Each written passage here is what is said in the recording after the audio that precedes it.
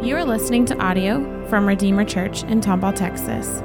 To find out more information about our church, visit us at makingmuchofjesus.org. Welcome. My name is Skip Richter. I'm one of the pastor elders here at Redeemer, and I have the privilege of bringing the word this morning. First of all, I want to congratulate all fathers on Father's Day, this day when we honor and recognize you. What an incredible privilege to be given the opportunity to love and lay down our lives for our wives and children. I just pray God's blessing on you as you do that. Today we're going to be getting into James in a little bit, talking about in chapter 4. But I want to give a little background first. The letter of James is really good at touching us right where we live, providing wisdom, exhortation, direction, and correction in living the Christian life. James doesn't pull any punches. He strikes right at the heart of those of us who desire to live a life in Christ, but still struggle with sin. James was the brother of Jesus, and the book of James perhaps contains more direct connections to the word of Jesus in Gospels like Matthew than any other book in the New Testament. He's writing to Jewish believers who'd been scattered among many nations in the region. They were being mistreated by wealthy landlords who took advantage of them, but they were also mistreating each other. James addresses the issue of God's people turning their focus and their affections from God to pursue their own desires. Right off the bat in chapter 1, he says that true religion is, number one, acting in mercy toward vulnerable, suffering people around us, and number two, keeping ourselves unstained by this world system where God is out of view and people pursue their own wishes. Over and over again throughout the book, James drives home the point that if we become children of God, transformed by God, it will affect the way we live. The book of James has had a rocky reputation at times in the church. The primary reason is that while Paul focused on the fact that we are saved by faith and not works, James says that faith without works is dead. These points can appear contradictory, but actually are two sides joined together in a coin. Whichever side of the coin is up depends on what the issues of the gospel were at that time that were being ignored or denied. Paul faced constant opposition from Jewish leaders who detested the message of the cross, of Christ's complete work, his death and resurrection, and his fulfilling all requirements of the law for us. Also from the Judaizers who sought to add Jesus plus works as a way to salvation. God's word is clear that we are saved by grace alone, through faith alone, in Christ alone. I like the way Jonathan Edwards put it. You contribute nothing to your salvation except the sin that made it necessary. As with salvation, our lifelong process of sanctification or becoming more like Jesus is also the work of God in us, not the result of our own virtues or abilities, as Paul so clearly reminded the Galatians when he asked, having begun by the Spirit, are you now going to be perfected by the flesh? Martin Luther also faced a church system that added numerous requirements to faith for salvation.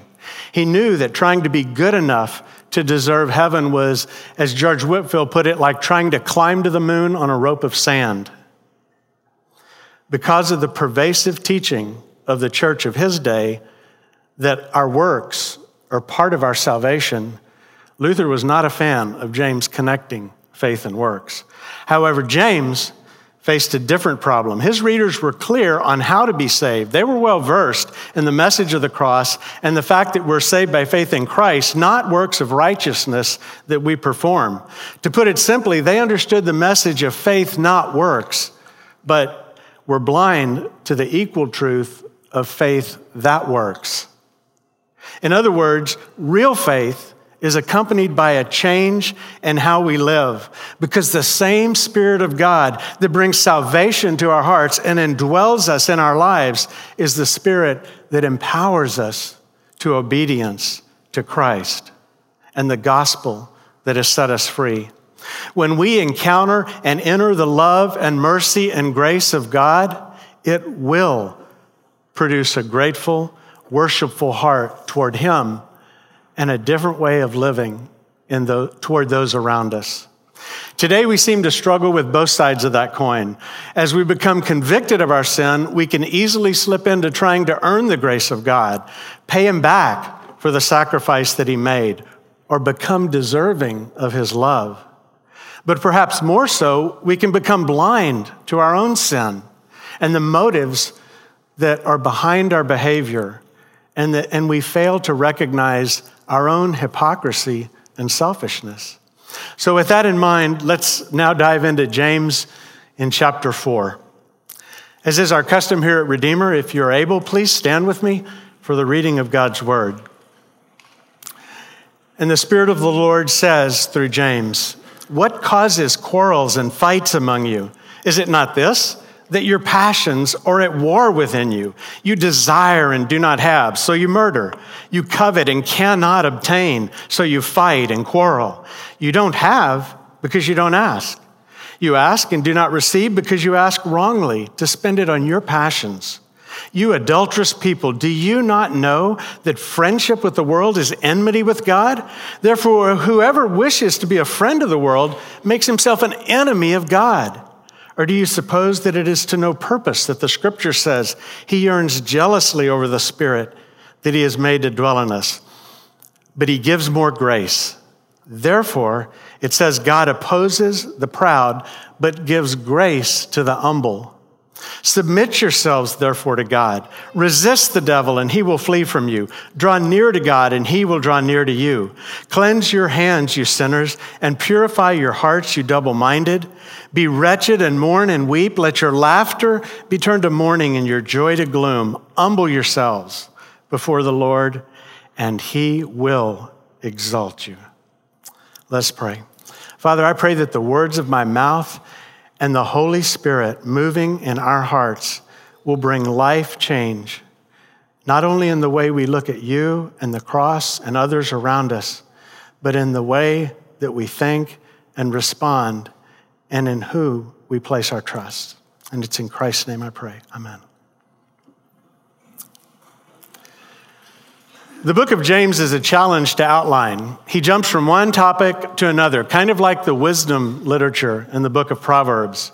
He covers a lot of ground. He addresses persecution and temptation, social responsibility to the most vulnerable among us, the destructiveness of our words, poverty and wealth, partiality, favoritism, jealousy, divisiveness, pride, hypocrisy, and suffering. James recognizes the fact that we often live duplicitous lives, vacillating between pursuing God and pursuing our own desires. He rebukes the reader for being double-minded, for being like the waves of the sea, tossed back and forth, for mouths that utter both blessings and curses toward people made in the image of God. He points out how we can see someone in deep desire need that we could alleviate and yet walk right by with the trite equivalent of, "God bless you, I wish you well." While there are many ways that people have sought to outline James, I think that chapter 4 gets to the very heart of this book. In chapter 4, James will drill down past the outward issues to reach the heart of the matter, the allegiance of our hearts. He says in chapter 1, "What causes quarrels and what causes fights among you? Is it not this, that your passions are at war within you? You desire and do not have, so you murder. You covet and cannot obtain, so you fight and quarrel. You don't have because you don't ask. You ask and don't receive because you ask wrongly to spend it on your motives." He points to the surface cause of our human conflict, and that being the fact that we want things. We want possessions, stuff. We want attention. We want respect. We want to be honored and appreciated. We want to be agreed with, deferred to, affirmed, served, and even just treated fairly. Hey, that isn't all bad, right? I mean, shouldn't people be respectful and kind and appreciate and serve others? Shouldn't your boss pay you what you deserve and not overload you with work, making unrealistic demands? Shouldn't your coworker give you credit where it's due and not talk behind your back? Shouldn't your spouse give you quality time, meet your needs, respect you, help with the kids and chores, respect the hard work that you do every day, and take time to really listen to what's going on in your heart? You see, the problem isn't in the reasonableness of what we think is right, although at times our sense of right and wrong can get skewed. James says that the problem is that our passions and desires and lust are driving us to sin against others to get what we want or feel we deserve. It's pretty simple. We want something bad enough to do whatever it takes to make sure that the other people in our life see to it that we have it. That includes God too.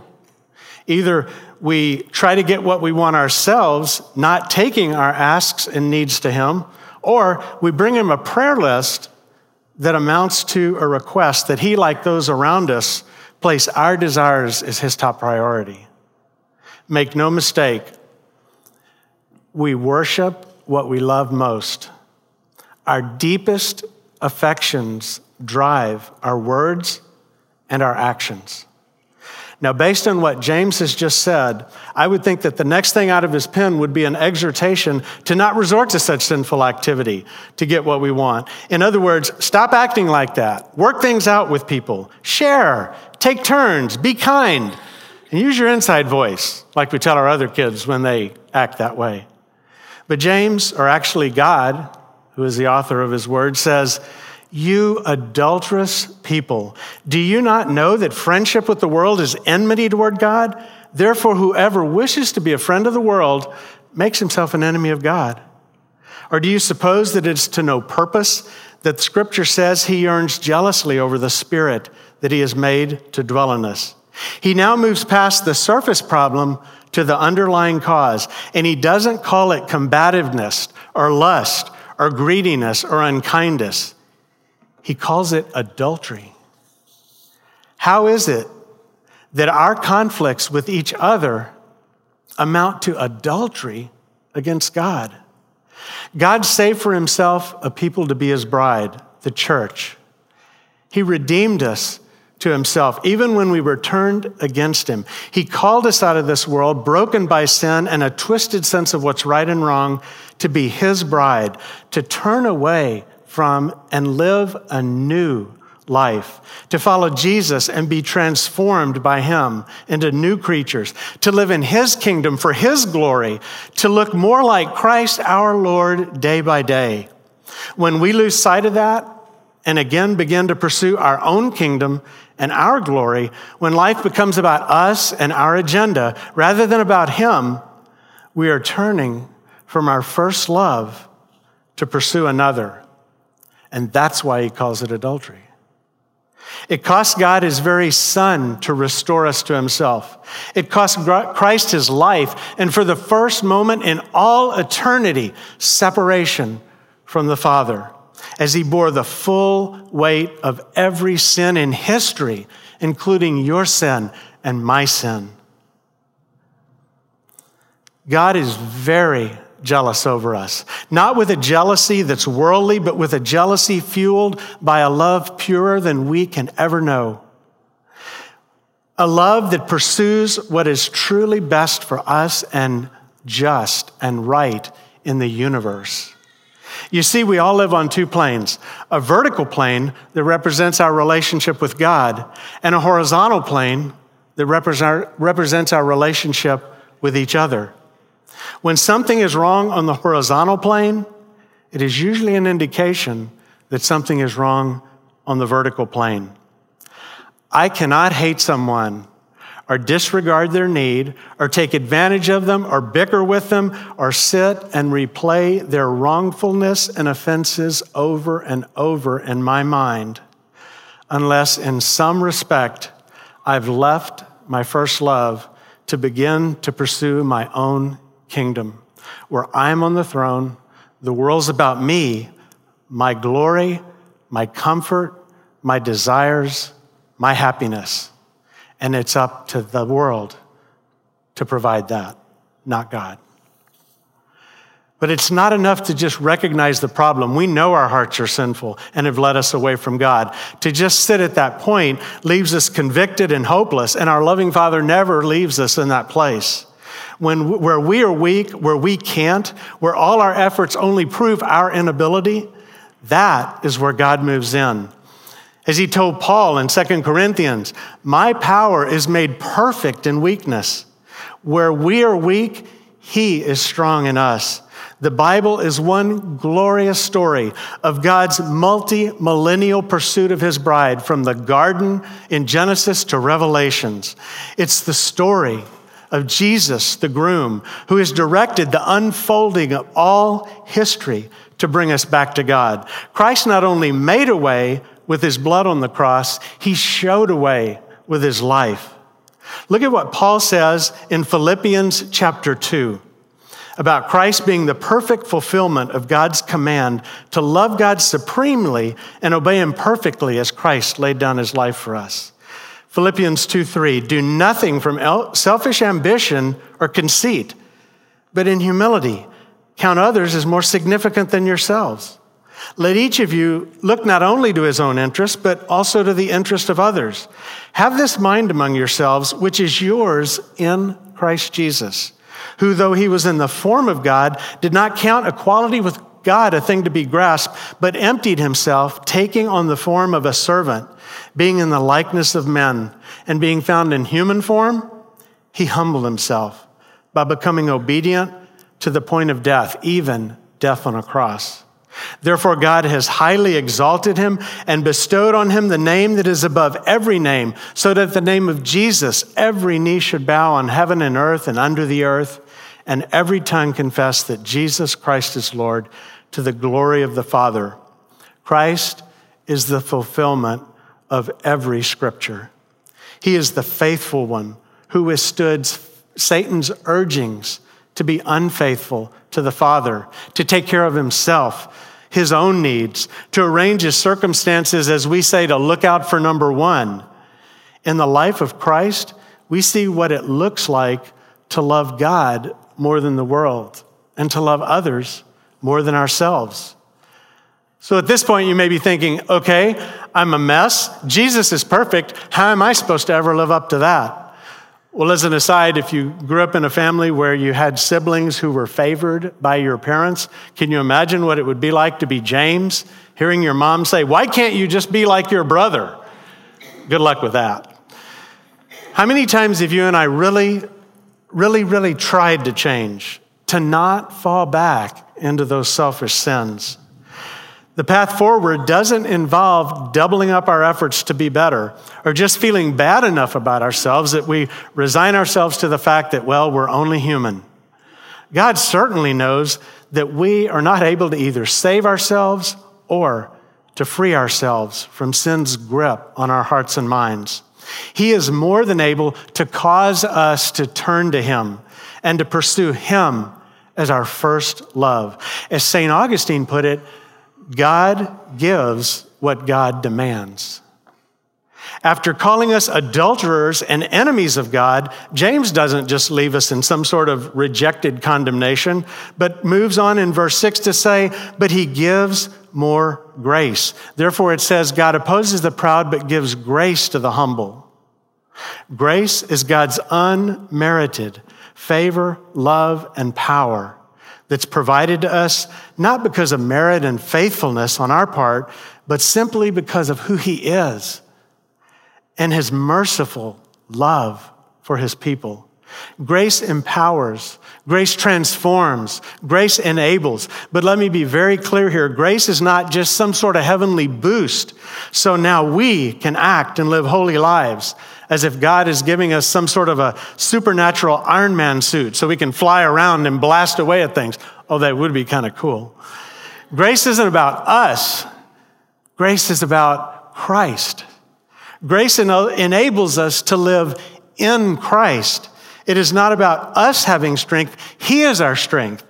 He is the Holy One. His is the truly pure heart. His is the only heart that obeys the Father purely. He alone loves perfectly and completely. He is already overcome, and we overcome in him. It is in him that we live and we move and we have our being. So often in Christ Church, we get this wrong. We focus on how we could and should make us better, struggling and stumbling along as we consider giving up on our unsuccessful attempts at Christianized self-improvement. But real, lasting change is found only in Christ, in being united to him, in his death and resurrection. Romans chapter 6 makes it so clear when he says that if we are Christ's, we have left our life behind and entered in to his. Galatians 2:20, Paul says, I've been crucified with Christ. It is no longer I who live, but Christ who lives in me. And the life I now live in this flesh, I live by faith in the Son of God, who loved me and gave himself for me. That is not self-improvement. That is death and resurrection to a new life. In his life, death on the cross, and resurrection and return to heaven where he lives today and forever, Christ overcame sin and death. He calls us to come experience his life every moment of every day, to be continually transformed into his image. The call of the gospel isn't just for salvation, it's for daily living, in the messiness of our relationships, in our struggles with temptation, and in the pain of being broken people in a broken world. God's gift of mercy, grace, and true life in Christ is our refuge from the storm. Please hear this. In light of who he is and what it means to be in Christ, our personal wants and offenses and conflicts and lust from what we desire from others around us are so trivial and empty. We have been given life in the kingdom of the God of the universe. But so often, we choose instead to focus on building our own kingdoms. For us to crawl up on the humongous throne of the universe, his throne, and hold court over our little mini kingdoms isn't just wrong, it's self-destructive insanity. But that's exactly what we do when we turn against each other. In our moments of selfish conflict, we think that looking out for number one is arranging the world around us. It becomes a futile attempt to achieve a measure of fleeting happiness and self-deluded control. When the primary desire of our hearts and minds shifts from Christ to ourselves, everything starts to fall apart in life. Because I was not created for pursuing self-sufficiency. I was created for living in intimate union with the all-sufficient Lord of the universe. We need a clearer understanding of the fact that the most infinitely powerful, all-knowing, absolutely perfect, completely pure, loving, and just being in the entire universe has, for reasons that make no sense to us, chosen not only to create us, knowing that we would turn from him to pursue other loves, but to give his very life as a sacrifice in our place to pay for that turning. We need to really comprehend the implications of the fact that after this completely unwarranted rescue,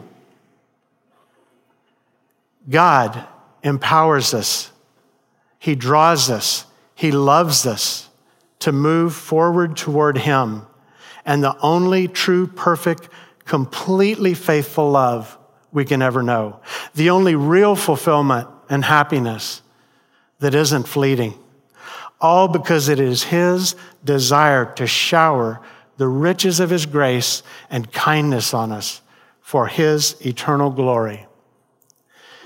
In Ephesians chapter 2, Paul says, And you were dead in the trespasses and sins in which you once walked, following the course of this world, following the prince of the power of the air, the spirit now at work in the sons of disobedience, among whom we all lived in the passions of our flesh, carrying out the desires of the body and the mind, and were by nature children of wrath like the rest of mankind. There's those first few verses of James again. But God, being rich in mercy, because of the great love with which he loved us, even when we were dead in our trespasses, made us alive together with Christ. By grace you have been saved, and raised us up with him and seated us with him in the heavenly places in Christ, so that in the coming ages he might show the immeasurable riches of his grace in kindness toward us in Christ Jesus. James now makes a significant point in these last verses that we shouldn't overlook, saying that grace is given by God to the humble. In verse 6, he says, but he gives more grace. Therefore, it says, God opposes the proud, but gives grace to the humble. Submit yourself, therefore, to God. Resist the devil, and he will flee from you. Draw near to God, and he will draw near to you. Cleanse your hands, you sinners. Purify your hearts, you double-minded. Be miserable or wretched, and mourn and weep. Let your laughter be turned to mourning, and your joy to gloom. Humble yourselves before the Lord, and he will exalt you. God provides his transforming grace to a heart orientation of humility. This is a life posture that considers others more important than ourselves.